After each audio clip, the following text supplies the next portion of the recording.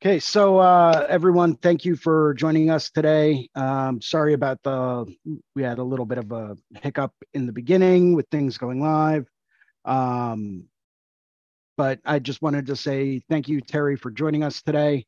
This is a live interview with Terry Ribera, and I really hope I'm pronouncing your last name correctly.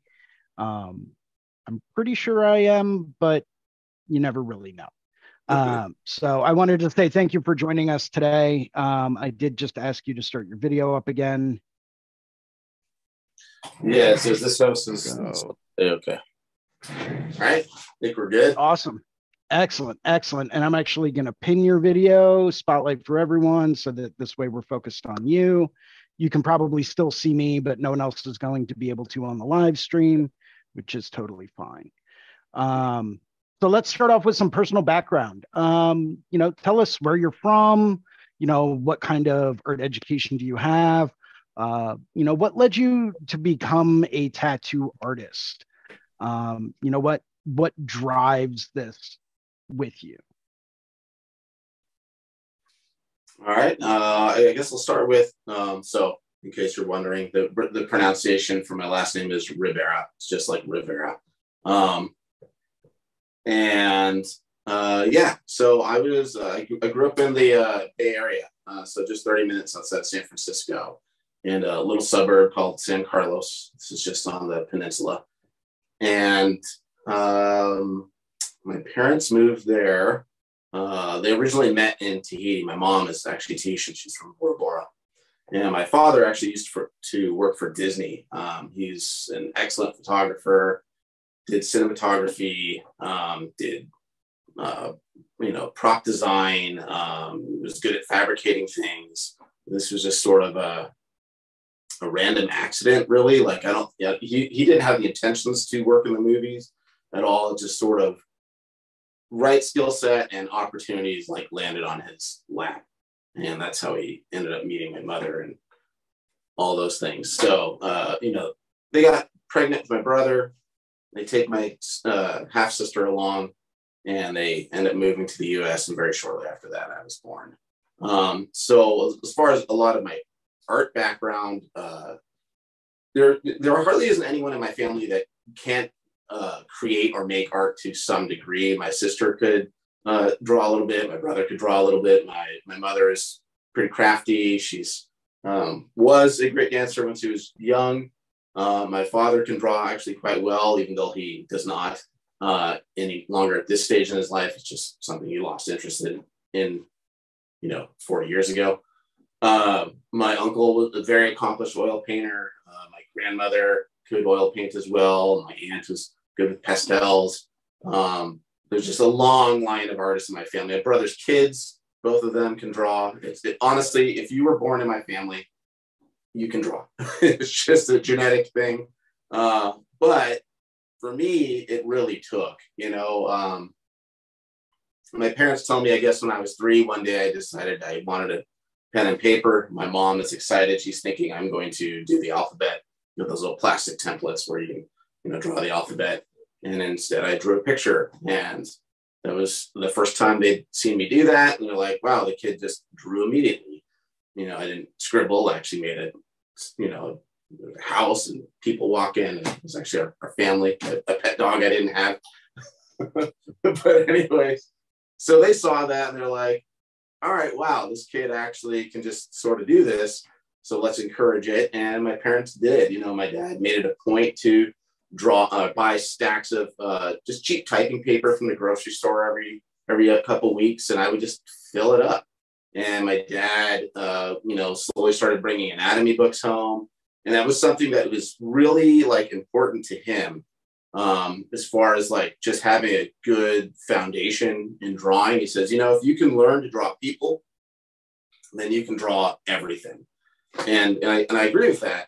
It's something that we're all familiar with, and we know when it's wrong. Even people that don't draw well at all, they can tell when it doesn't look right. You got a wonky eyeball, your spacing is incorrect.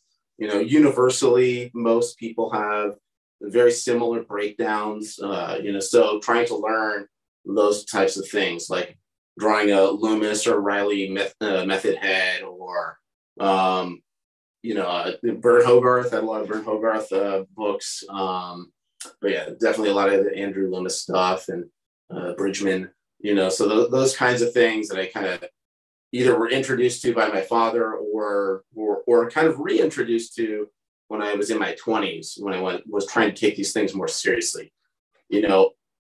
I grew up pretty poor. I didn't have the opportunity to go to art school. It was, I just, the way things were at the time, it was very difficult for me to get government loans.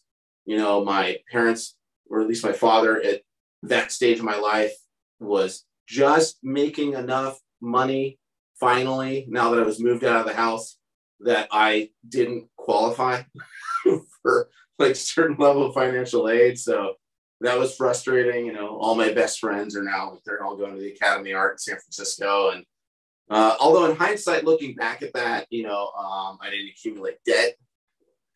I'm still doing artwork for a living, as most of my friends are not, excluding one does 3D animation and does quite well with it. So yeah, it was kind of one of those things where art was just, it's always been part of my life. It's always what I saw myself doing. And I'm sure a lot of tattooers on here, things that I'm saying are probably familiar. I think that might be a lot of our stories, ones that sound like mine, the kid that could draw, so yeah, it was a way I could make friends. I was kind of socially awkward. I didn't really know how to introduce myself to people. And it was just one of those things where super easy. All I got to do is sit down, start drawing pictures. Kids are going to swarm around me. I'm getting positive feedback. I'm getting to know people's names. They're asking about me. I tell some silly jokes, draw funny pictures of the teacher. And before you know it, I got buddies. It was cool, but mainly, really it was my father. Really, I would look for his advice. That was something I learned right from the beginning, which was, I don't know what I'm doing, but I think I have a knack for it. So just kind of like taking time to hear his criticism, really, and not being like upset by it, or at least maybe the way he shared those criticisms, I didn't find upsetting. It was really just like, oh, he told me a piece that I'm missing. So that means the next time I show him my drawings, I need to meet that goal. And, and eventually, rather than it being him, where I would be seeking that advice from, I would just kind of do it with myself. I be very critical of my own work. I thought I was going to grow up to do like fantasy illustration or comic books or something like that. Tattooing honestly wasn't something I thought I was going to do. It just wasn't in my wheelhouse. I didn't have, family members that had tattoos. It's funny. Like, I grew up in the Bay Area, through the 80s, through the 90s, and I guess in the 90s, like the Bay Area, San Francisco particularly, had like basically a tattooing renaissance. So, all this stuff is happening right before, I ended up moving to San Diego. Moved to San Diego in my very early 20s. I was 21. And at that time, I was working for a bunch of small record labels, super into like underground hip hop music and scratch DJing stuff. I own turntables. I'm a little bit of a nerd for that kind of stuff myself, but just that's what I was doing. I was making artwork for this kind of stuff. And, although I liked the music, I wasn't super into that kind of art, but hey, it was a career, at least I thought it was the beginning of a career, being able to, do commercial art and illustration. And that lasted for a little while. I was paying bills barely, like just trying to make it. And San Diego, so lucky to end up here. This, in my opinion, might be the greatest city to tattoo in. There are so many incredible tattooers here. It's kind of ridiculous. It's honestly really hard. If you want to come to San Diego and start tattooing here and you haven't been here for 10, 15 years already, it can be tough. It's a heavy hitter market here. And but when I got here, it wasn't quite that extreme. There's definitely some great people here. It just wasn't so many. I think eventually people started kept seeing it here. But yeah, being lucky to come here and learn to tattoo here. I started tattooing at Tahiti Felix's Master Tattoo. This is down the gas lamp in San Diego. It's been open since 1949. Super amazing shop, really incredible history. I learned under the two owners, Maurice and Hero Lynch. Those are the sons of Tahiti Felix, and their brother-in-law, Gil Taimana. They were all there. They were running the show, and they introduced me to Denny Bernard, who's another artist that worked there. And Denny pretty much decided that he was going to be the one to teach me. So officially, I was the shop's apprentice, but it became very clear that Denny was going to teach me. So yeah, I would say he as far as the way I think about tattoos, has everything to do with the things that he kind of opened my eyes to. He focused on large scale Japanese tattoos, and he was very, very, very adamant about composition. And I could relate to that because my father was the same. Even though my father kind of abandoned drawing, he was obsessed with photography and the rule of thirds and composition and this type of thing. And it just, when I saw tattooing on a large scale, it did something for me that I didn't see in traditional drawing, painting, 2D type art form. There was more something that I would see in a sculpture. That tattoos, because of the surface that we're using, we have to think really three-dimensionally. It's not just about making a cool illustration. It's about thinking about logically, how does this play out on someone's body? So yeah, man, I might have gone a little long with that, but anyways. No, that's totally fine. You brought up Denny. Denny was a huge influence on me as well. In fact, I credit him for giving me what I like to call my first real big boy tattoo, that wasn't done by one of the local artists where I live. It was someone that I sought out. I had been following, made the trip out there, and just was in awe of the Japanese stuff that he was doing. So I really credit him for really opening my eyes to a lot of different things. So it's I think it's amazing and fascinating that, the same person can influence so many different people across the board over the years. And I don't think that they realize the impact that they actually have on different people and different, of different walks of life in different parts of the world. Sure. Yeah, absolutely. Absolutely. So speaking of artists and stuff like that you admire, who would you say some of your biggest influences are? Doesn't have to be tattoo artists, can be fine artists, can be, sculptors, photographers, anyone out there that does art. Who would you say your biggest influences would be? So obviously the first I mentioned my father, because he was the first person to get me used to critique, which is something artists need to get used to. And again, critique if you're asking. I used to do this, and I try to not make it a habit of doing this, but I think because I was very used to that in the beginning part of my career of having this very open critique. I've learned since that not everyone wants to hear your critique, and my critique may not be right, so some of us are doing, different things with a different intention. And I think that's okay.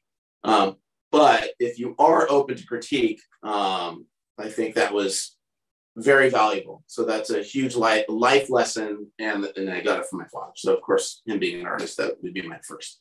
But outside of that, and I'm going to start with artists that aren't tattooers, because there's that person that I was before tattooing. So Frank Frazetta, I love his use of color, texture, how dynamic his paintings were. Alphonse Mucha, that is someone that I kind of rediscovered as a tattoo artist, and I always enjoyed their work, but once I started tattooing, their work meant something different to me, particularly the commercial work, the illustration, because the way Mucha would break things down into really simple forms, his use of line weight, his use of contrast, and really simple, elegant design, and the way he would use a French curve, the sort of Art Nouveau, S shape that I think a lot of tattooers are used to, especially if you do Japanese or like biomechanical type work. That shape, or those shapes like that, are really lend hand to the human form. It fits perfectly on arms. It fits perfectly on legs. It just makes sense. And to see Mucha's work, I mean, virtually everything that he designed, even though it was for a poster, you could almost take these things and expand them large enough, and you could fit, like, this is a perfect rib to thigh to knee panel, or wow, this would make a great sleeve. You'd hardly have to change anything to make it work, which I don't find in a lot of artwork outside of tattooing. Although I think the rules of painting, like composition and photography, are a little different. They bear some crossover, but tattooing, you're really trying to think about that shape on a person's body. And looking at his artwork, it kind of just did that, and it's not surprising to me that a lot of tattooers can relate to Mucha. For sure. I love sculptures from Bernini. Bouguereau, I think, is an amazing, just incredible oil painter. Definitely one of my favorites. Leindecker, I love Leindecker's stuff. It's just a lot of artists out there that, I could go on, Fair enough. But as far as tattooers, probably the first three tattooers that really stood out to me, first being Philip Lou, because Denny was so impacted by Philip Lou, and I think a lot of European tattooers were and are. He's really like the OG,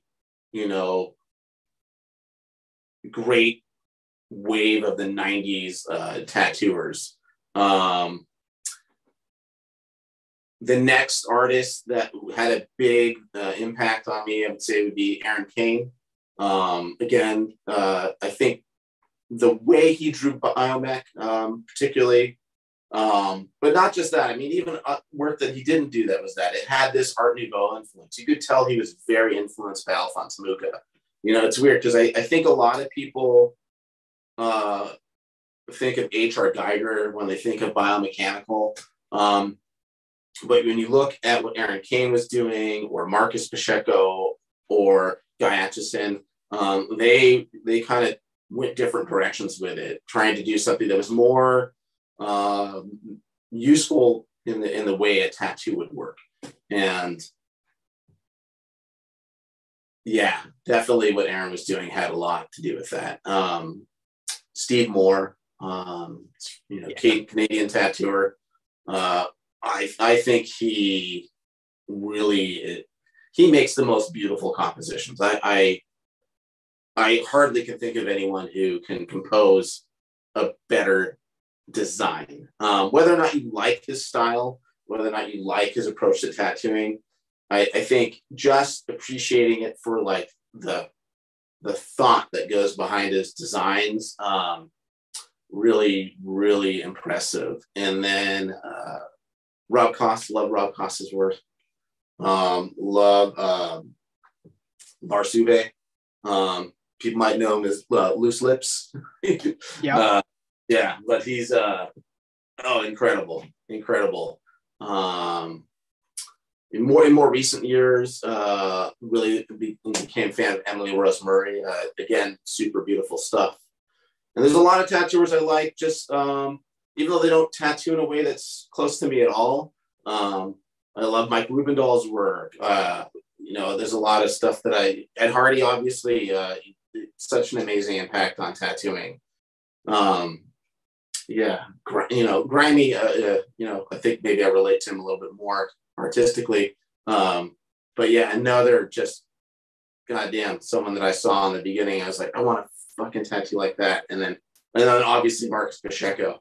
I think all of modern like illustrative tattooing, you can pretty much tie to Marcus. You wouldn't see a lot of the things I think many of us do today if it wasn't for Marcus. That's a long list. Yeah. Well, I mean, it's always good to understand like where some of these influences are coming from. And then, what I always like to do is I'll go through and I'll interview a few people and I'll find out who their influences are and where they really got their drive for it and what really influences their work.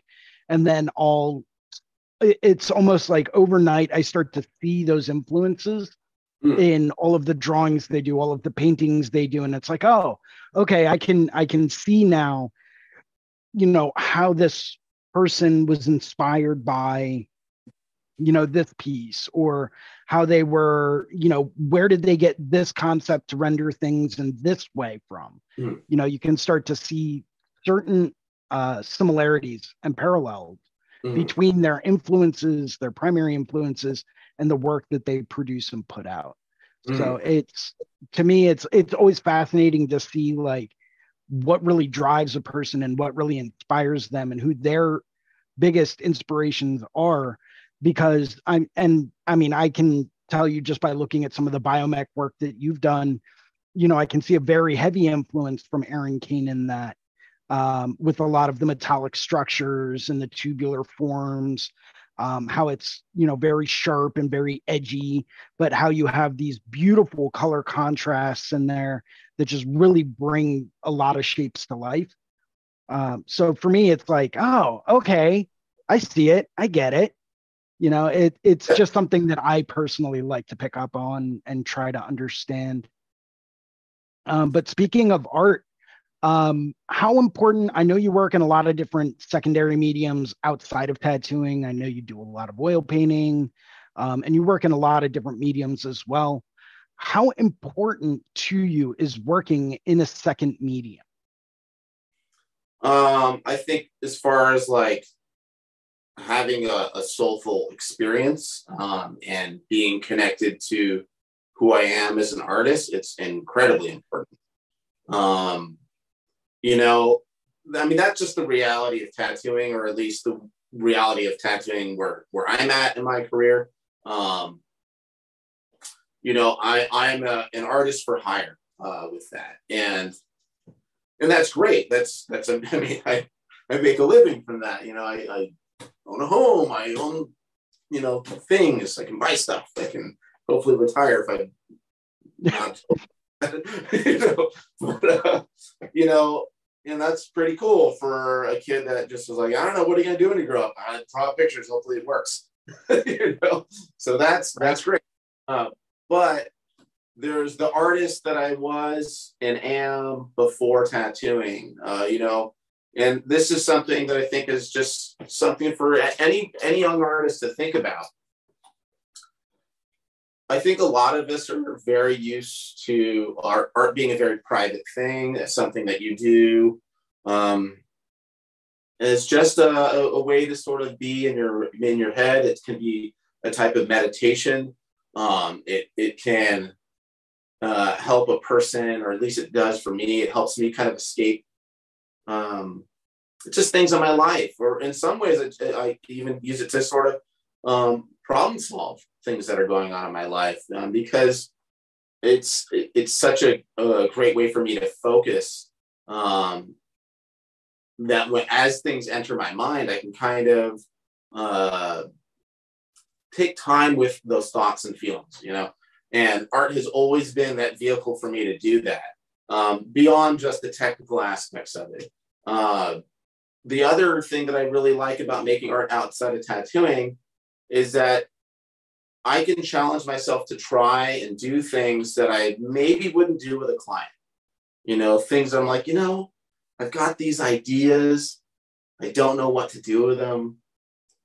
I need to practice this, whatever it is.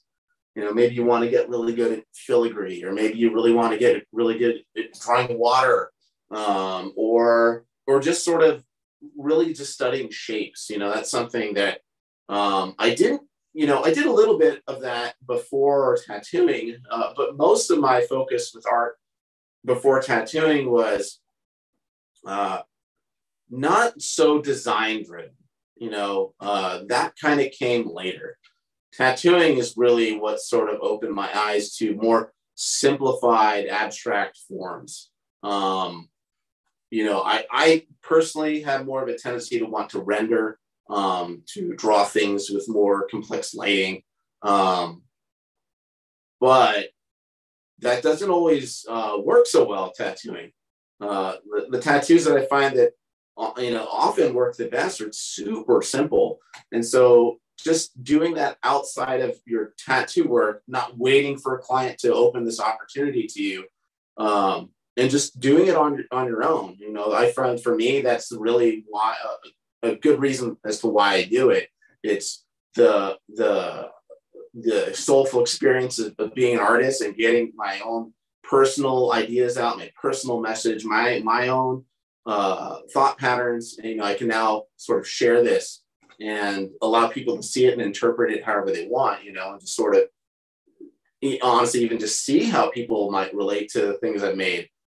Surprised at the things that people like. I swear, often the things that people like the most are often the things that I'm like, I hate this. Why does anyone like this? I was thinking about throwing this thing away in the alley. Someone wants it or whatever. But that's funny. It kind of like, it helps me to sort of tap into that too. I'm like, all right, they're seeing something that I didn't notice. So what is that? What is it that they like? Because I think it's awful. And so that might make me revisit that, so being able to do those things and not waiting for clients or just letting your tattoo work do that. So that's a big part of it, but also it gives me a chance to explore color in a different way. I don't try to make my tattooing look like my painting. I try to treat them very differently. Interesting. Okay. So for me, oil painting is oil painting. Tattooing is tattooing. They're not the same. Because with oil painting, I'm not sitting there thinking, what's this going to look like in 20 years? Right. Or how loose can I be? Or how much detail am I allowed to get away with? None of that matters with oil painting. You're making a nice picture. If I want to be super loose, great. If I want to be super tight and detailed, great. If I want to have lost edges and a lot of these things that I just come from a mindset of tattooing that's, I think, much more traditional when it comes to like the longevity of a tattoo. So artwork outside of tattooing frees me from those restrictions, and those are self-imposed restrictions. Okay. But those are things I've learned, just from my time in tattooing. I've been doing this over 2 decades. I see how tattoos age. And, when you start doing a lot of large work, it's like, I don't want to have to redo someone's tattoo that I just did 5 years ago because I was trying to get a really cool painterly, Instagram photo. And that's for me, I'm not saying that that's what other tattooers should do, but it is definitely something I think about. I don't want tattoos on me that aren't going to age well. I don't want to make tattoos that go on people that aren't going to age well. That is the number one thing that I think about when I'm tattooing. How is this going to age? but with painting, I can escape that. I don't have to worry about that at all. It gives me an opportunity to sort of say, "Phew, That's awesome, dude." Cool. So yeah, that's there's that. It's fascinating that you say that, because I know that there are some artists that are out there that hold on, and I'm gonna actually remove this and we'll set that up for speaker. So I know that there are certain artists that are out there that actually find a correlation, and they tattoo like they oil paint, and they oil paint like they tattoo, and they follow a very similar process. And it's their way of continuing on to keep their hand moving even when they're not in the midst of tattooing, but you're taking a very different approach to it, and that's something that I heavily respect.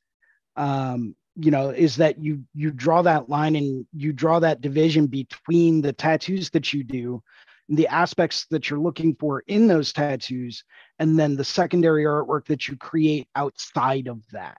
And the fact that you focus on longevity, is a very important part. It's a very important thing. And the more artists that I talk to in this day and age, that have this kind of experience and this kind of a background behind them, it's something that I find to be a parallel between a lot of different artists, where they're really focused on that longevity. They're not planning for how's this going to look, in a year or two. They're thinking, how is this tattoo that I just did, how is that going to look 40 or 50 years down the road? Yeah. How is this going to age, and how can I design this to last even longer? Yeah. And that to me is fascinating. I love that aspect.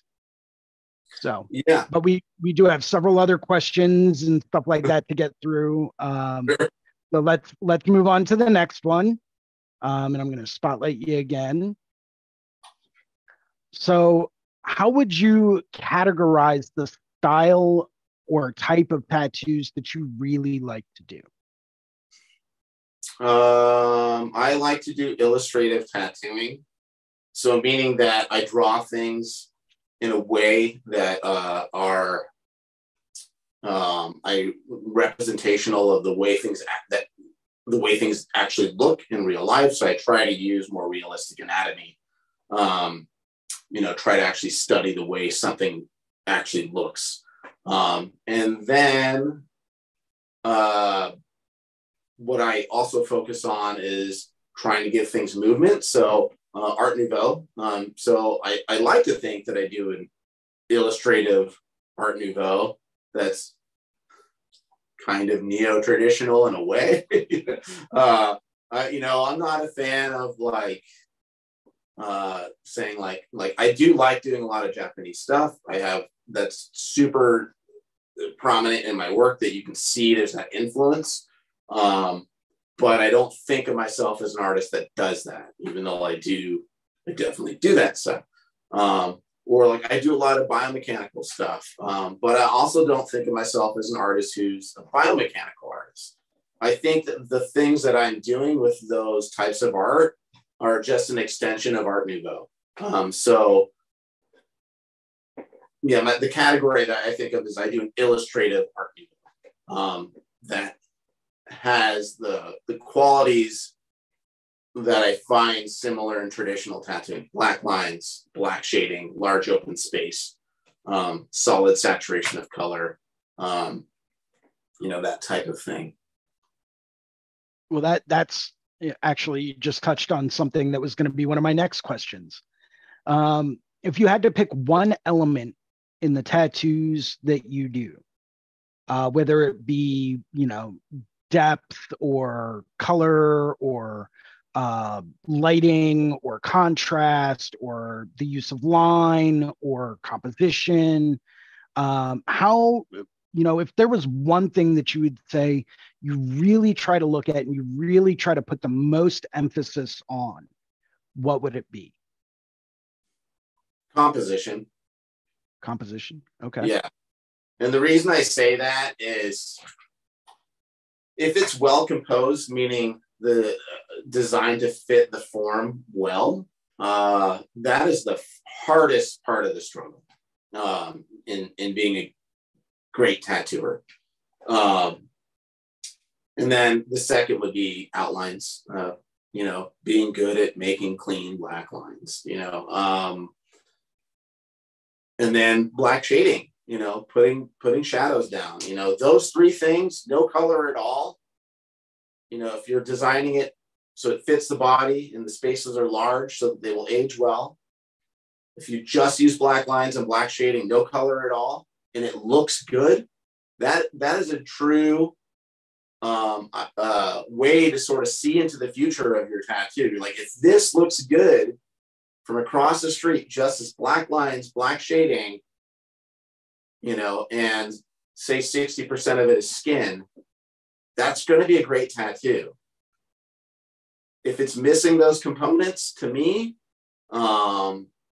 it's kind of a failure tattoo, at least for me, those are the two things, that I really think of the most. Composition, use of black, and when I say composition, meaning sized appropriately, not right. Just how it flows and fits on someone. Is it sized appropriately? Awesome. Now that actually brings me up to another question. Do you prefer to work on large scale multi-session pieces, or do you prefer to work, primarily with smaller, like one shot, start to finish that day, or maybe 2 days back to back? What scale do you usually prefer to work with? As big as possible. That's my preferred. Okay. Awesome. That's what I like to hear. Is there a reason behind that? Do you like to see the evolution of it over time? Do you just feel like it fits the body better, or that you have more room for the composition?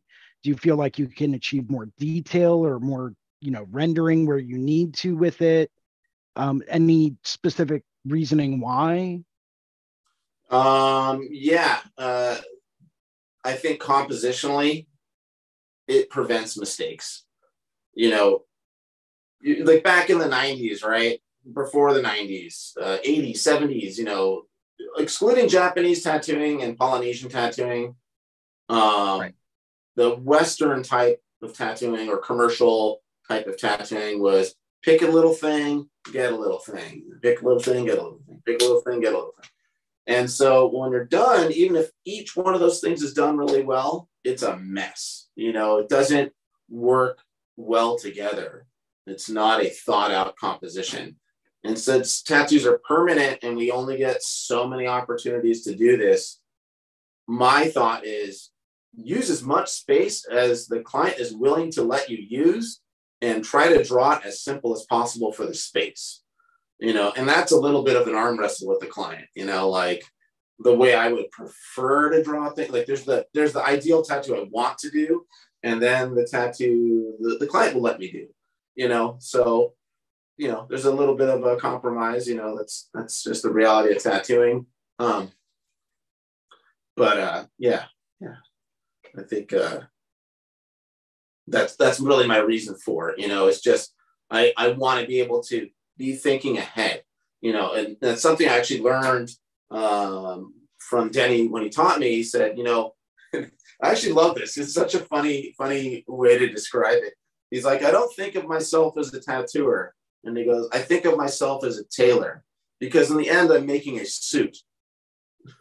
And I remember when he told me that, I was like, that is the craziest, most amazing thing I've ever heard. And I don't know if that's an original thing from him or if that's just something he picked up somewhere, but it made so much sense to me, especially when I saw like persons like Philip Blue's work, for the first time, and how well he thought about the future of the tattoo. Like if someone wanted a dragon, right?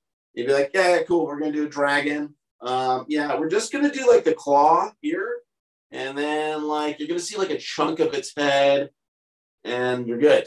And, most people would be like, oh, I want to get a dragon from here to here. And they're going to want the whole goddamn dragon. And Philip was like, no, you get a claw or then that's it. Or maybe we're going to do a claw and then like an eyebrow and an eye. And then that will give you the idea of the dragon without it being a full dragon, but it's going to take up your entire back. Right. You know? So he's already thinking of doing everything. Right. And let's say, and if the person chooses not to do everything, that's still okay. They still end up with a cool looking tattoo that will age great. It's not just, social media ruins these things. Everything's like for this little picture in your phone. And, so people, younger tattooers, now this isn't your fault. This is social media. This is just the way that those platforms work, is that they really celebrate things that can be seen in one little picture. And really, that's just not how tattoos, can work.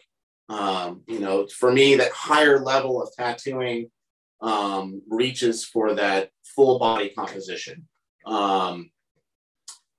And yeah, social media doesn't reward that, unfortunately. Social media rewards, this is a 14-year-old person that's on the platform. They don't know anything about tattoos. And they're going to like something that they think they might get, and they're not thinking, I'm going to get a whole fucking body of tattoos.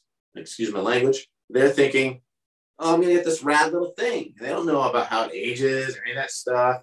Right. None of that stuff matters to them, and they don't, and why would it? They wouldn't know that? I didn't know that before I started getting tattooed. And if I got a lot of the things that I would have got in, my late teens, early 20s, I'd have a lot of weird stuff on me, and so I'm glad you and me both. Yeah. You and me both. Yeah. So many of us. Yeah. Many of us do actually. Well, yeah. I've been getting quite a few cover-ups done over the past few years, and I was actually I was over at Hyperspace Studio. I've been going there like once every 18 months or so, getting Guy to work on a cover-up for me. And, just looking at the process that he's using is just mind-blowing, right? Mm-hmm. Got tattoos when I was younger and didn't really, I got them more or less because one of the artists I was working with was trying to build their portfolio and wanted to do a piece to put in their portfolio. So, okay, cool, fine, whatever. I've got this blank area on my leg. Like, yeah, fill it in. Why not? Mm-hmm. Right? Looking at it years down the road, you turn around and you look at it and you're like, why did I do that? That was not a good decision. This is definitely not what I need or want right now. This is not what my bigger vision is for how I want my body to look, overall. But a lot of people that are younger don't have that kind of, concept of time and how they really want their bodies to look. So I get it. I do, but it also gives us a chance to practice cover-ups and, it can be a fun thing, some of it can be way more challenging, but we learn. But speaking of which, what are some of the biggest challenges that you have faced in your career so far, and how have you overcome them? Owning a business, for one, was probably the biggest, more recent challenge. I mean, I say recent, I think I've had this shop almost 13 years now.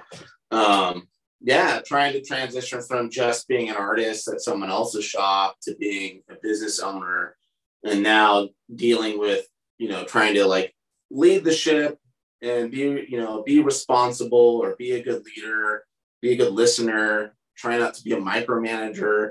We have, there's 10 of us that all tattoo here in my shop.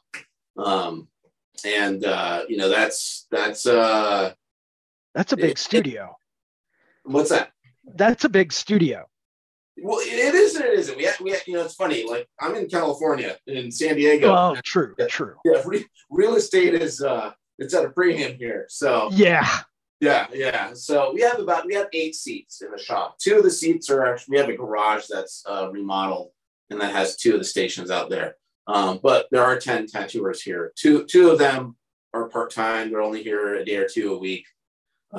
Life circumstances, so really at the most we can have 8 in a day. And honestly, like, it's very rare that we have all 8 stations going. Maybe 1 or 2 days a week that we might have all 8 going. Most of the time it's about 4 or 5 of us working in a day. Bill, it's expensive out here, man. Yeah. Yes, it is. It's like, it takes so many of us just to just to break even. Like, how long does it take to break even? How long does it take to, so there's that, like things that I didn't know, before I owned a shop. When I used to work for other people, I'd be like, why do they do it that way? And you're like, I imagine that they're like making all this money, and, and then when I finally go do it myself, I'm like, geez, sometimes I think I did better working for other people. Right? It's kind of impressive, like how much money it all takes. Having a counter person, that realizing how important that person is, that's the hello at the door. That's the hello on the phone.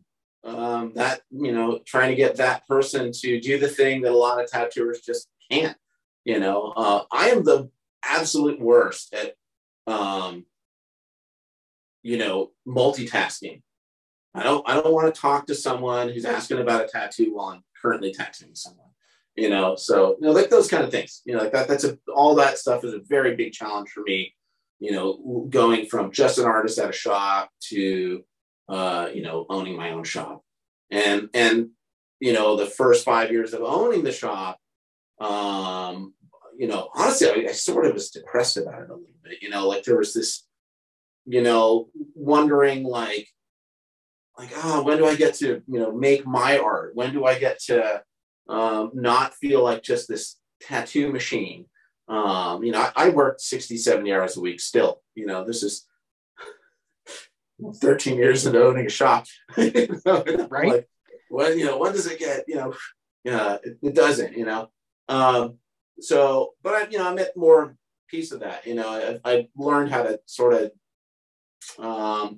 purposely take time off at certain points of the year to do that. And to, hey, if I get a cancellation that day, oh man, sweet nectar. I need it, so that stuff. Before owning a shop, man, it was just like, I want to get the opportunities to do the big stuff, because the guy that I learned from, Denny, that's what he did, was big stuff. I also learned Nate Wellness worked there, Chris Walken worked there. These were great tattooers, all of them. So they were, big influences to me. For sure. And so, and I think that's part of the reason why I do a lot of the tattooing that I do is this sort of illustrative meets biomech, meets Japanese, meets Art Nouveau. Because honestly, that's kind of a little bit of what everyone in that shop was doing, and I think I just sort of took my favorite pieces, from each person that I was working around and each artist they introduced me to. And, and I was like, all right, these are my favorite pieces. How do I put this together and, write my story with tattooing? So trying to figure out what I wanted to even say with tattooing. And then, trying to get those clients that wanted that, and a big part of it was just drawing, painting, drawing. For the first 5-6 years, it was a little bit of the opposite of what I was talking about, where I keep my painting separate from my tattooing.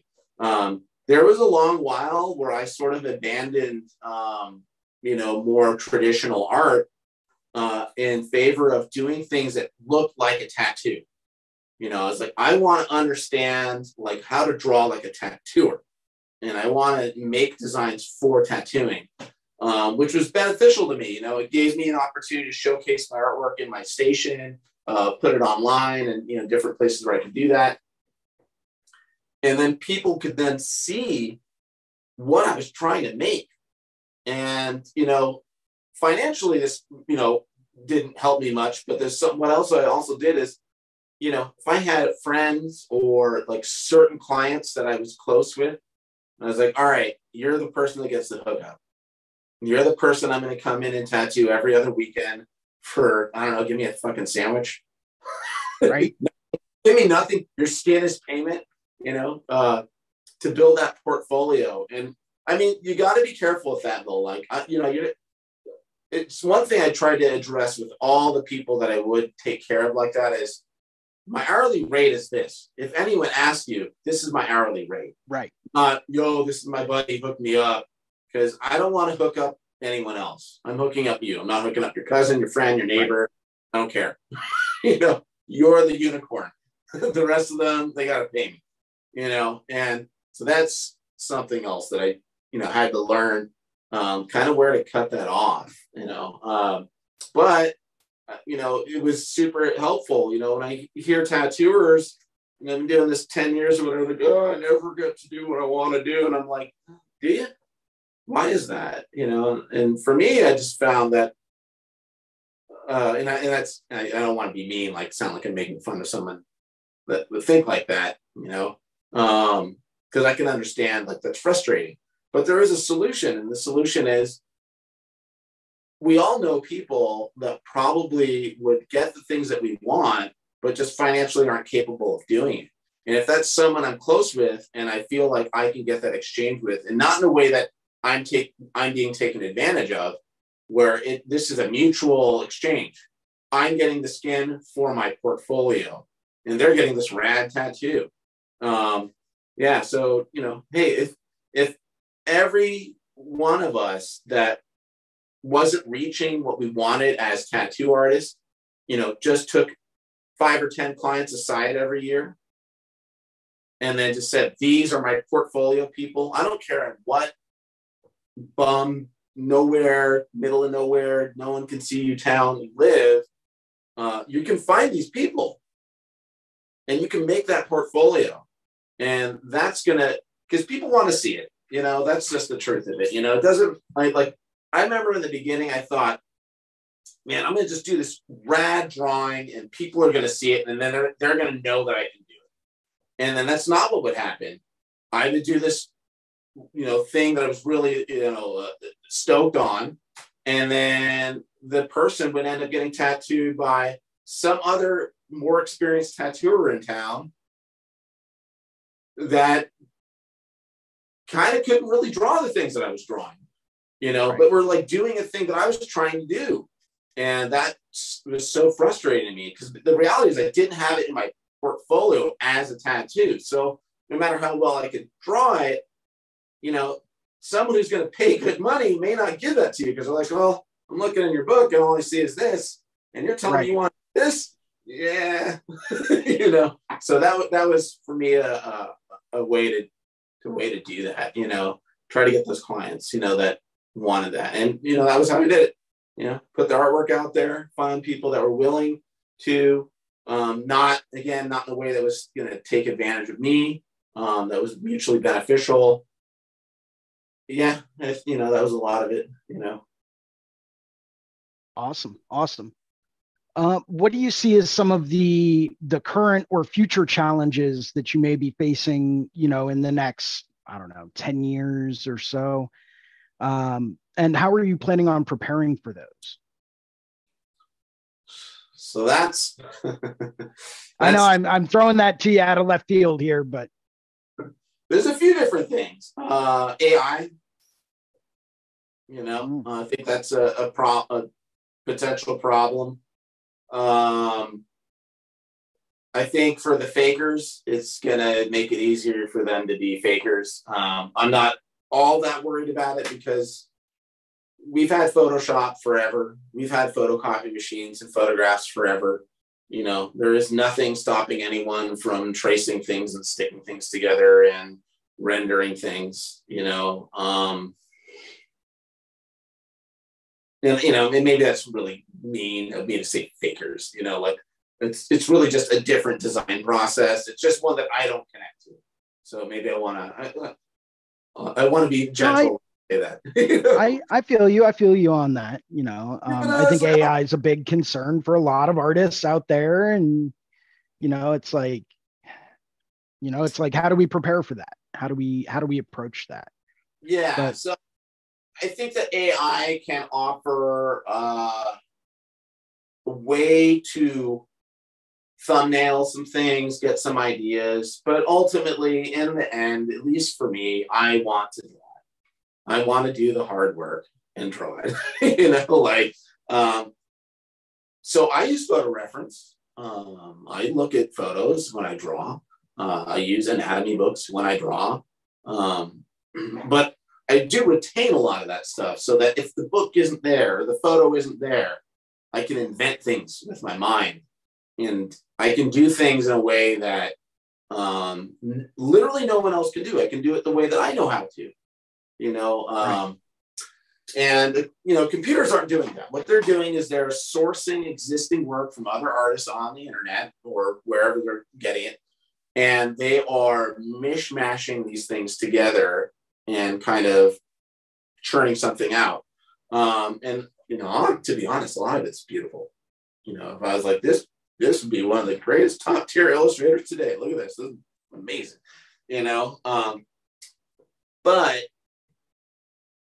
you're not, I don't believe we're going to see the next Alphonse Mucha, Aaron King, Guy Aitchison, Philip Liu.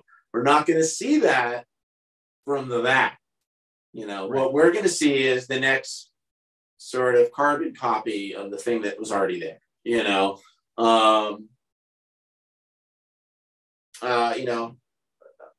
I encourage people to not be afraid of technology, but I also encourage people to not just only use the technology. It is a tool. It is not the answer, at least not for me. It's not the answer for me.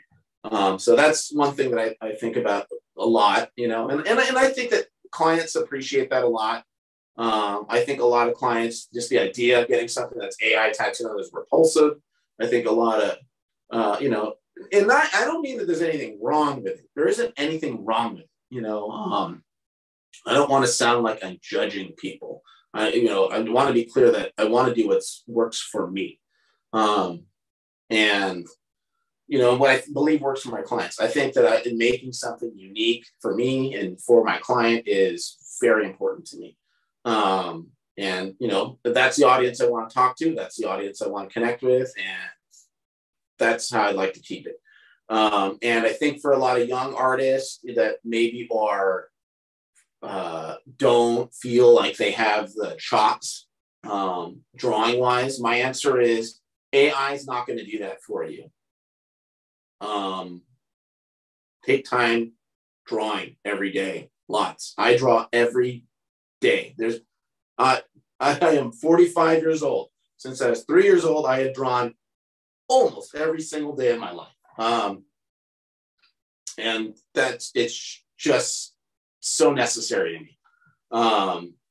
it comes back to that actually reminds me of a great quote that I once heard, where the hard way is actually the easy way, right?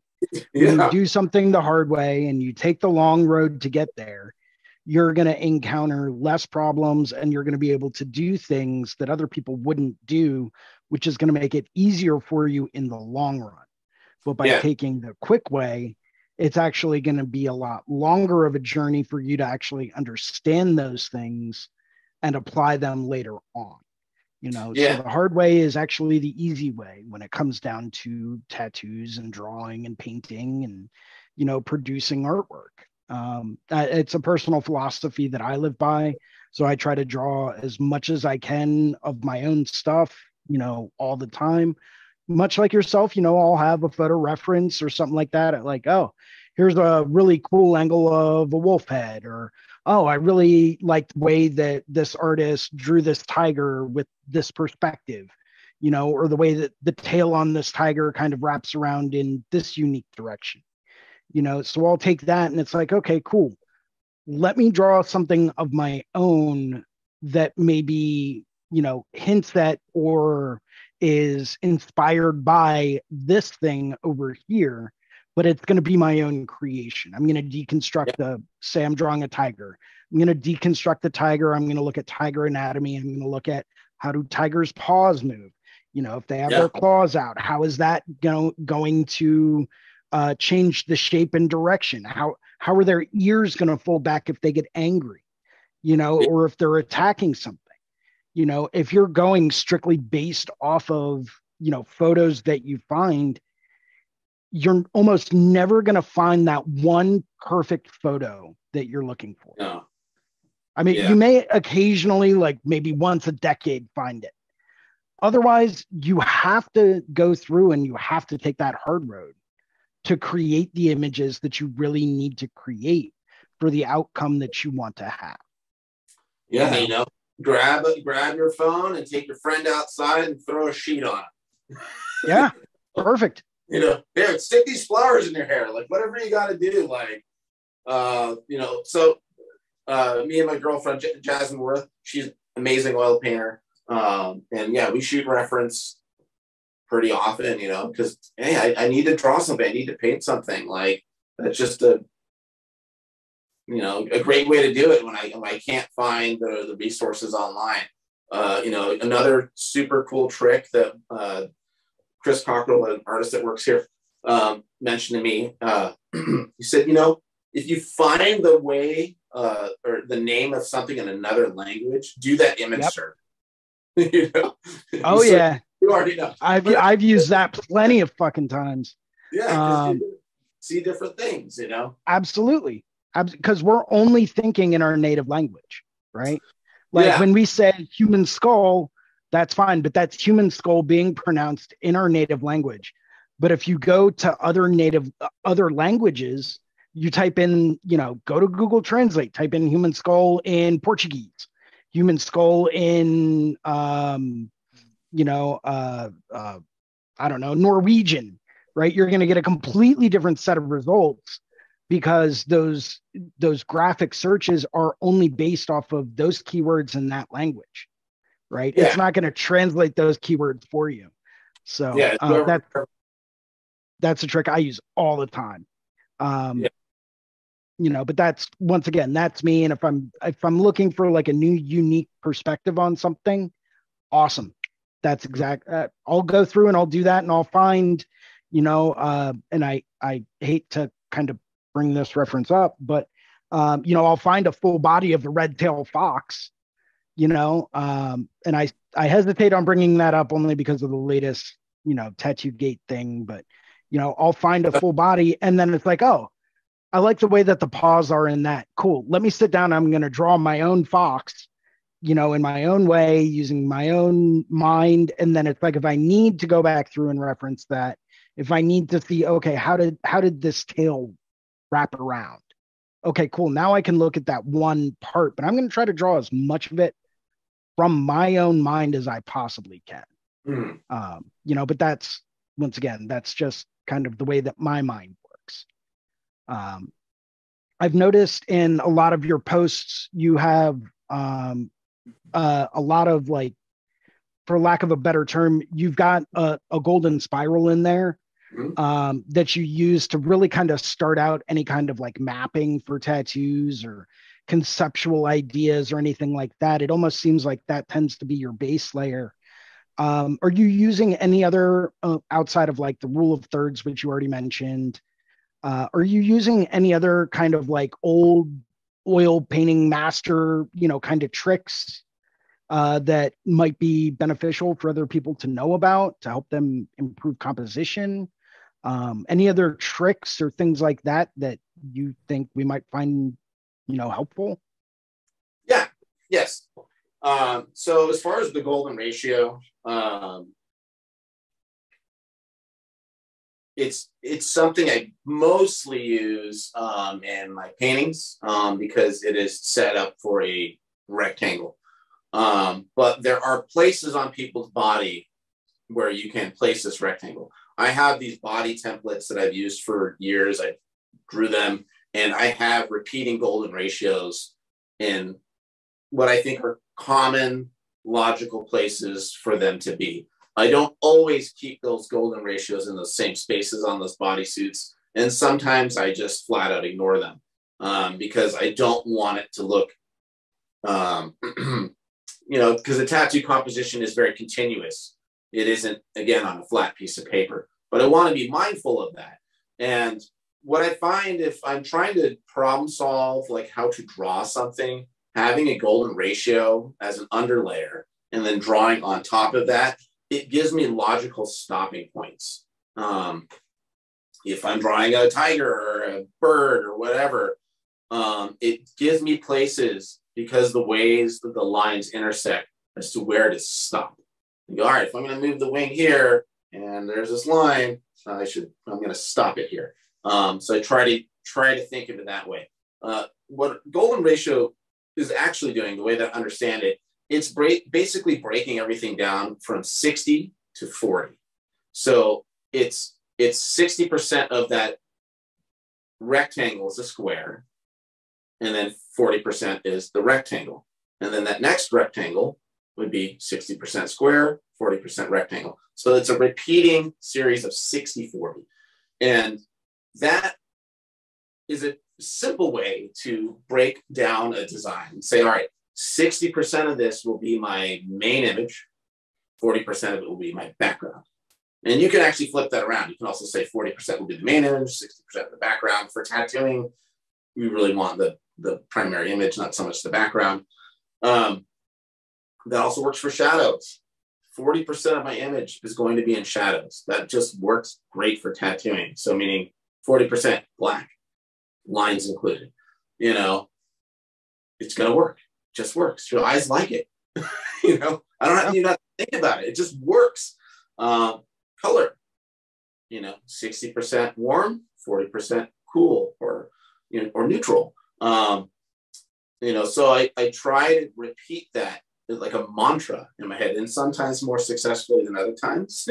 But I try to have that in my mind when I'm drawing, when I'm tattooing, when I'm rendering, painting.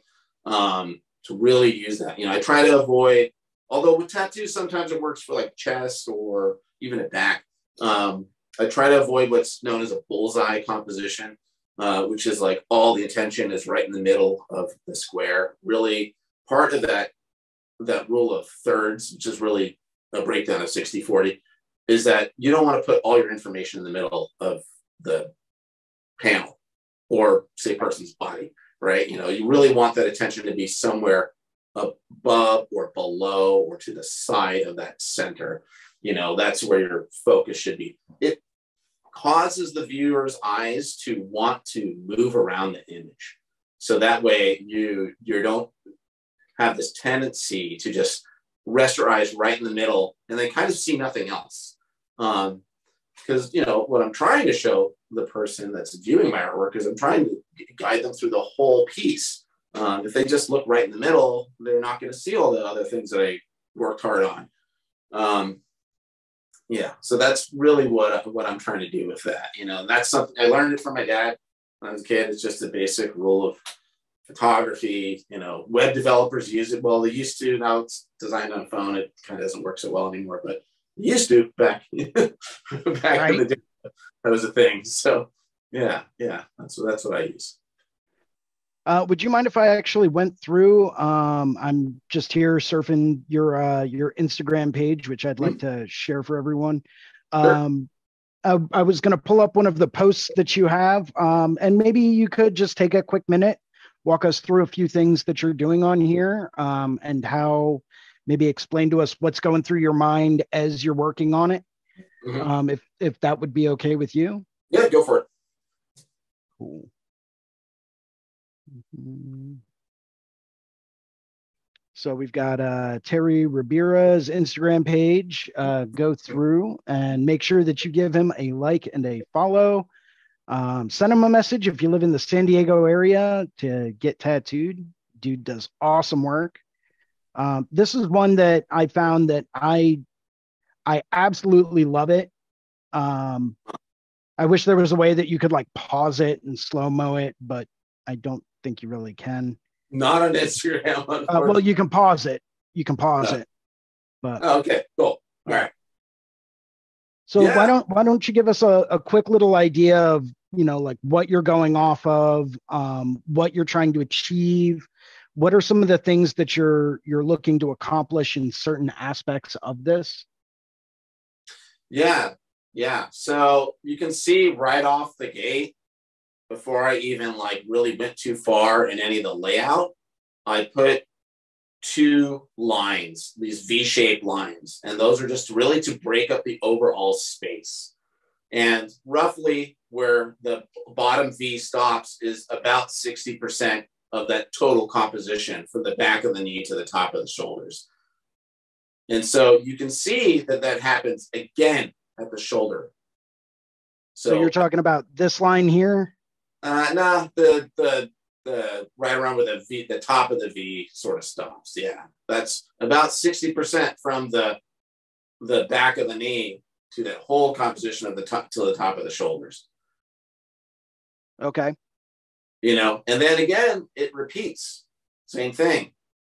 That next V stops at roughly 60% where the armpits are to the top of the shoulders. Gotcha. So that's kind of what I'm talking about, is this having this constant sequence of things breaking down from 60-40, 60-40. And I'll do that through the whole drawing. So then as I start to refine each of those segments, I'm repeating that mantra in my head. What percentage of this shape is going to be simple and easy to look at, and what percentage of the shape is going to be more complex? So with the body, I'm looking for things that kind of go a little bit past what the golden ratio is doing. I am just looking for rhythm lines. And so a rhythm line, that I'm looking for are breaks in the body. So an armpit, there's a breaking point. An elbow, there's a breaking point. The wrist, it's a breaking point. The bottom of your buttocks to your hip, there's a breaking point. So finding where these natural rhythmic points are and just sort of drawing an S curve or a French curve. In this design, I did it symmetrical, but you can also break this and run the line completely across the body if you want to. And so you don't have to do a symmetrical design. And that's really what I'm focusing on, is this repetition of 60-40, simple shapes to complex shapes. Yes, hopefully that makes Fascinating. sense. It does. In fact, if we actually, you have one in here, I believe it was this peony back piece, where this is a really good example of how you can flow those shapes, all the way across the whole body to really kind of accent certain things, and really create a gorgeous asymmetrical kind of composition. I love watching this video, by the way. To me, it's like mesmerizing. Just lay out your composition, how everything fits and flows with the body in such an amazing way. And we'll pause it right there for just a minute, but you've got foreground and background interaction. You've got all of these like elements that are kind of being clouded by water. So you can already tell that they're going to be kind of visible, but not super visible. These great directional lines that are done with a negative space for, the tops of, Japanese style isobars and wind and wave bars. But those really help draw your eye all the way up through the whole piece, to really force you to kind of take a look at the this peony flower all the way up at the top. It's this whole composition is drawing your eye right to this area. And you've got all of these gorgeous directional lines. I'm trying to annotate on my laptop. Not exactly going very well as far as drawing goes, but if you've ever tried to draw anything using a mouse pad, you'll know the struggle I'm having. Yeah. But you've got all of these gorgeous lines literally forcing your eye up to this one centralized focal point. And it literally, it mesmerizes me every time I watch it. Well, thank you. but it's it's a great way to go through and kind of illustrate, what you were just talking about, how sometimes you can cut straight across a body and it'll still work and still look incredible. Um, even in an asymmetrical kind of perspective. Yeah. Yeah. So this one I actually like a good bit, because of really just how simple it is. Often I find that my favorite work from myself or even other people, it's not often the things that are overly complex. I like things that are just really easy for me to look at, that don't, they grab my attention quickly. And I find it less exhausting to look at. Like I want to sit and enjoy the composition, and just sort of be appreciative of just the simplicity of the design. Something I've, in more recent years have tried to, well, I've been trying to do this kind of approach from the beginning of tattooing, and it is hard, to get clients to think that way. Most of the time, I've made a few bodysuits in my life, and they're always sort of like accidental bodysuits. Right. I would rather them be like sort of like large picture, easy to understand. Like if I took this design that you're showing right now, if I cropped it into a rectangle, it'd be just like a cool business card or sticker, right? Cool t-shirt. Absolutely. Just very readable. I'm not trying to make it so that everything needs to be interesting from a few inches away. If anything, that's what I am trying to work against. It's not about how awesome it looks from a few inches. It's this person is across the street and I see this big old skull and these kind of larger sort of, simpler ornate forms, biomechanical, Art Nouveau, whatever that I've got going on in there. Very readable. That's well, what you kind of, with images like this, when you're looking at, large scale composition, I almost find that you can't be right up on it to see, tiny little minutia in there. In order to get an idea of the entire picture, you have to stand back further so that your eye can capture the entire piece. Yeah. So it forces you to take a few steps back. But I think a lot of that comes into the planning stage, right? Where if you're planning out a piece this big, you don't need to zoom all the way in and get tiny little nooks and crannies and stuff like that, because that's going to be lost when someone steps, 6, 7, 8 feet away to capture the entire image. So, that's just something I've picked up on, but, by focusing on these large simplistic shapes and large gradients, really focusing on the 20-foot view as opposed to the 2-foot view, it's fascinating just to see the amount of detail that you can capture with that and how you're planning it out so that, everything is cohesive as one bigger, larger image. It's just something that's always drawn me towards your work. So thought I'd bring it up. Yeah. So something that Denny had brought up to me when I, first year tattooing, he was very blunt, I'll say that. But he would talk about tattooing and he's like, it's really important that you're not like, you don't want to destroy the person's body.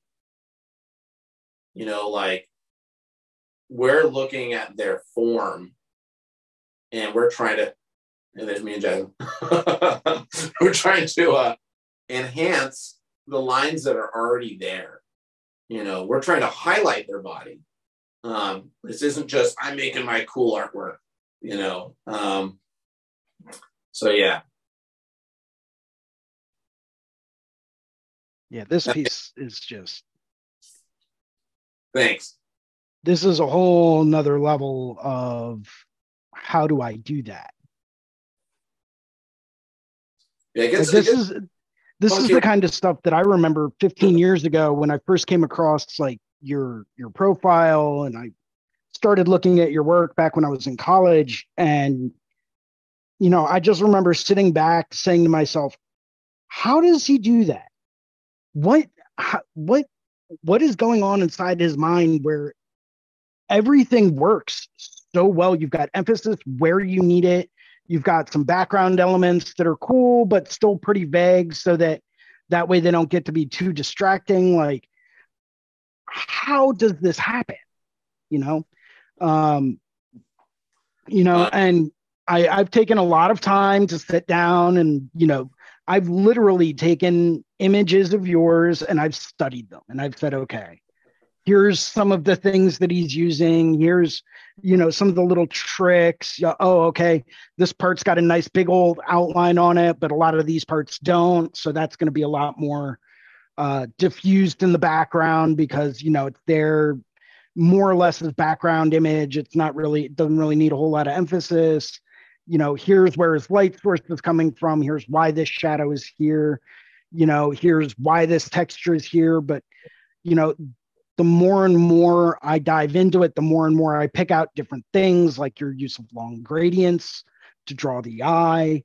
And a lot of times I find artists aren't necessarily even conscious of the fact that that's what they're doing.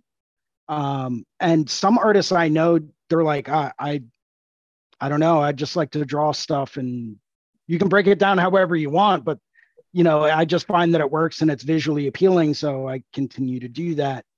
But coming from, the more technical art background, it's fascinating to see someone using all of these tricks, but also understanding how these tricks come into play and how they get used appropriately and how you can really maximize focal points and really strong imagery by utilizing all these little tricks. I don't know if that really makes sense, but yeah, it does. Yeah, it's I think it's like kind of like building a house, right? Like you want to have a good foundation. You want to frame the walls. You don't just jump straight to the drywall and do finish trim. Right. But that is a big part of it, and that is just a good rule of drawing. Doesn't matter if you're doing a bodysuit or a drawing of a duck. Make sure that the frame is good. If your initial lay-in, your initial composition isn't working, don't start moving ahead. Right. Like find those good rhythm lines. Does this do 64? That's how I like to think of it, and then once I'm comfortable with the general shapes, all right, now I can go to that next layer. Sometimes if you're watching some of these videos of mine, just because I'm comfortable drawing certain things, I'll kind of jump ahead. That's more a bad habit. Don't do that. Right. We get into our comfort zones and, we decide to start like, oh, okay, well, I've drawn, these shapes or these elements 1,000 times. Like I already know how they're going to interact. I already know how they're going to deconstruct and what I have to do in certain areas. So if you've drawn something, I think 12,000 times, okay, fine. Maybe you can start taking some shortcuts, but otherwise it's like, take it step by step, but there's nothing wrong. If you've got that kind of experience, man, take a couple of shortcuts if you already know how it's going to, lay out and how it's going to land. And if you already know what you're trying to achieve, if that makes sense. Yeah, no, that makes a lot of sense. Like sometimes just because I'm so comfortable drawing certain things, I can kind of jump around a little bit because I can basically see it already in my mind. Or maybe, especially now we have like things like Procreate and Photoshop and other digital ways to draw. It's very easy to jump ahead, draw things, move things, so sometimes I find it helpful. And a lot of times, I want to go back to something I've already drawn and be like, all right, where are the weird parts? You know what I mean? Like, right. Let's find the parts that have like weird tangents, 3 lines that are all touching, intersecting at the same place. You're like, all right, well, that's, I don't want to have tangents, or, and that can happen easily, especially with like biomech stuff. It's easy to make a tangent and that stuff. Japanese stuff for sure, the way the water, and flowers can line up and get like weird tangents sometimes.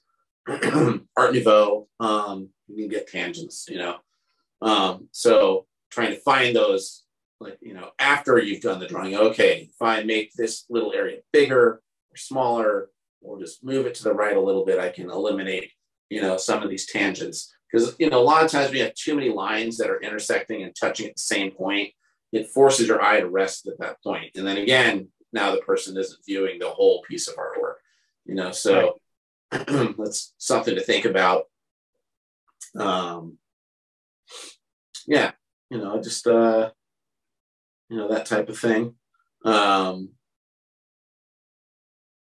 Yeah, but really, just trying to be loose when you first draw stuff, and trying not to get to the end. It's more beneficial to be slow in the beginning. That's because I've heard this place there. Someone said this before. That you're either giving yourself, that this is a high five to your future self, or a fuck you to your future self. So I'm trying to set myself up for success. So spending that time, doing the initial lay-in. Don't jump ahead and be like, all right, I gotta draw this super nice eye. Like, who cares how nice the eye is? If the body is like all the way to the right of the composition, and your shoulders touching like the edge of the paper or the person's body or whatever, that's weird. Fix that first. No one's gonna look at how cool the nose is and the hair if your design's all out of whack. So another thing that I try to do, and you might notice this in my videos, and I really try to explain this to a lot of artists, is I try to draw with straight lines. I try to actually draw mostly with straight lines, and that sounds really weird because when you look at composition, you see these big swooping like S curves.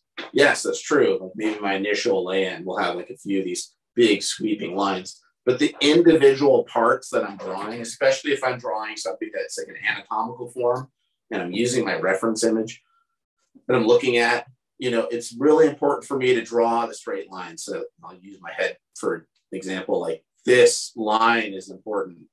This line is important. This line is important. So just those 3 lines, right? Just getting those lines right, I know that everything as it breaks down inside that space will be correct, because I want to make sure that that's right. So what most people do is they draw a head, then they try to draw a body, in which you do want to do that at some point. But if you don't get your angles right, then all of a sudden shoulders too long, and then you got a weird saggy eye. So breaking things down into the simplest forms, which are really just get your angles right. And you can apply that to absolutely anything you're drawing, and you automatically will be a much better drafts person when you're trying to draw and get your initial like framing, the original initial construction of whatever you're drawing.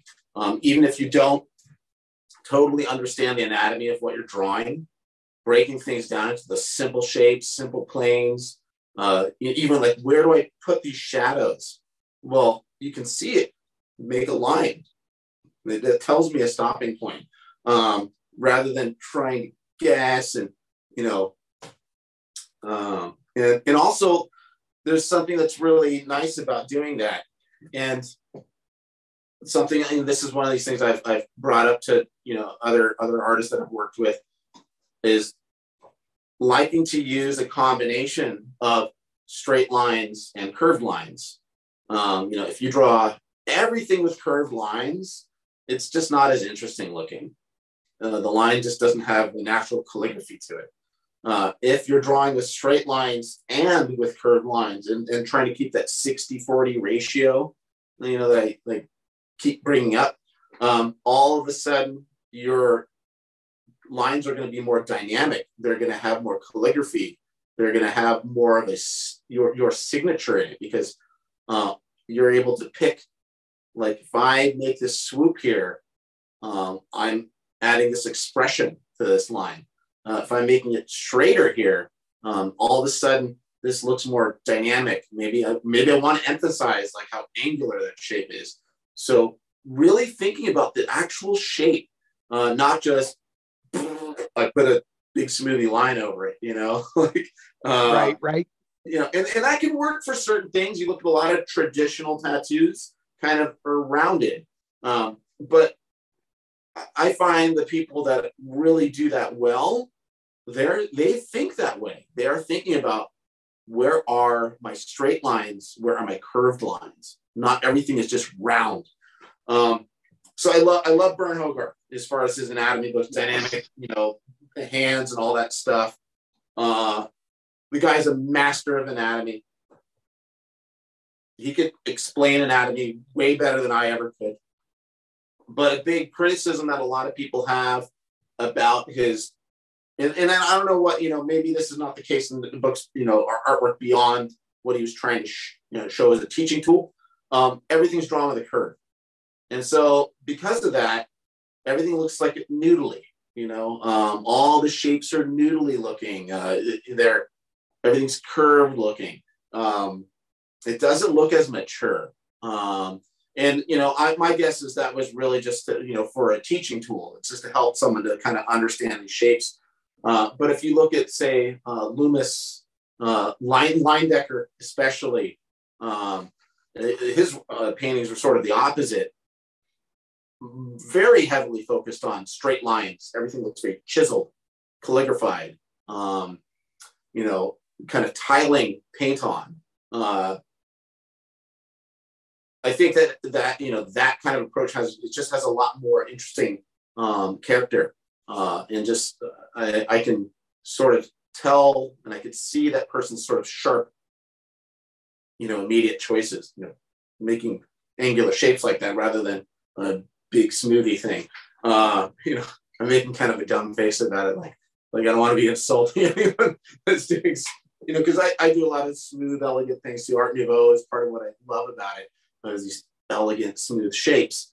But again, Alphonse Mucha, the godfather of Art Nouveau, the actual floral, structures or ornate patterns are very smooth and elegant, but then the flowers will have a series of very straight lines. The human figures, straight lines, even the drapery, the fabric, all, if you look at it, you're like, oh, I see this big curvy thing. Look at it. You actually don't. You're actually seeing this relationship between straight and curved lines. And I think that it just, for me, it just makes a better drawing. It looks more mature. It makes a difference between something that looks like a cartoon and something that looks more real. Even though I'm trying to do illustrative work, I'm not really trying to shoot for true realism, but there's a way to sort of just through those abstractions, those simple choices, it looks more real, to sort of think about those shapes that way. At least it does to me. I believe that's a good system for it, and trust me, I'm a person that, from tattooing, I didn't used to be like this before tattooing. I started, I feel like maybe using too many curved lines, because of tattooing. It sort of makes sense for tattooing, but in more recent years, really been trying to step away from that and just trying to think about the angles, and I think in part when I started tattooing, it was sort of the opposite. It was very focused on doing more straight lines, and I think because it was hey, the '90s, new schooly stuff, graffiti influence, had a lot of this angular type of stuff. Probably a lot of the comic books I looked at, and then and then when I started tattooing, I look at all these traditional tattoos, Japanese tattoos, and they didn't really have those. So I think I was trying hard to make my work look like tattoo work. And then after enough years of that, I was like, cool. It looks more like tattoo stuff, but I'm kind of making it like this is just I believe a mistake in art, is that really there should be some variation. I think, and that's definitely something. I'll probably do that for the rest of my life. I'm going to sound like very like, this is the way, until I find out that's not the way. Right, so, right. Yeah. You got to be willing to criticize yourself and grow and admit, I used to think this. Yeah. Well, I used to think that way, but I've learned a bit since then. Or feel different about it. So I've got one final question before we start wrapping everything up.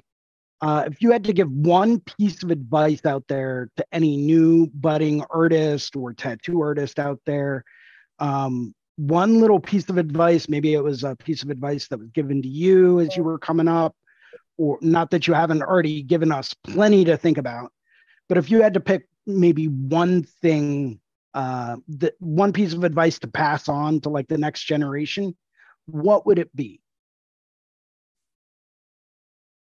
Draw.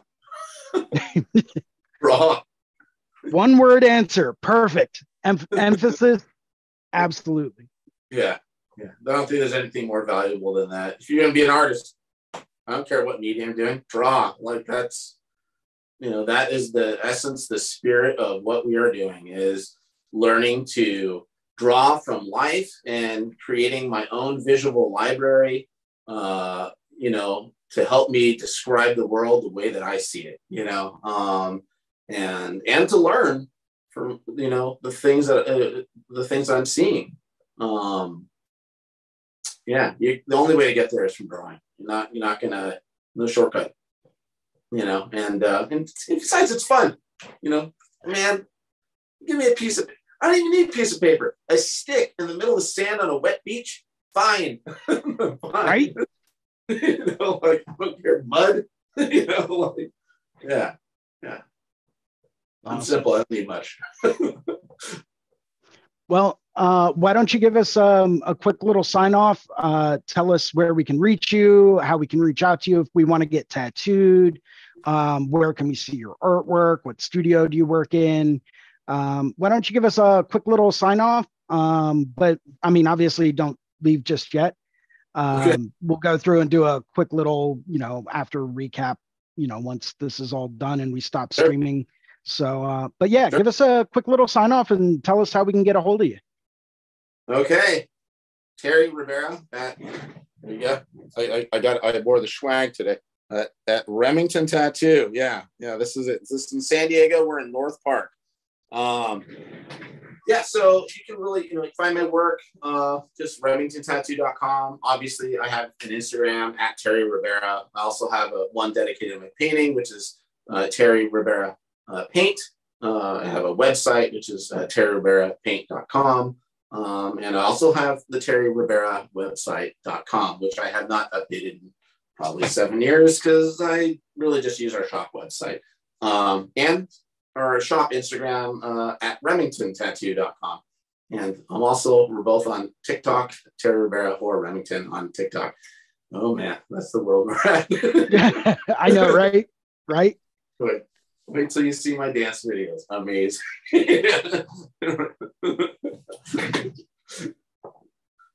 Well, thank you very much. It's been absolutely enlightening as always talking with you today. It's always a pleasure to have you on. And we will we'll get together and we'll talk about some future projects that maybe we'll get you on, more frequently, and have you share some more knowledge with us. I'd I love know that. we would all absolutely love that as well. So thank you for joining us today. And yeah, we'll be seeing you again in the future, hopefully. Okay.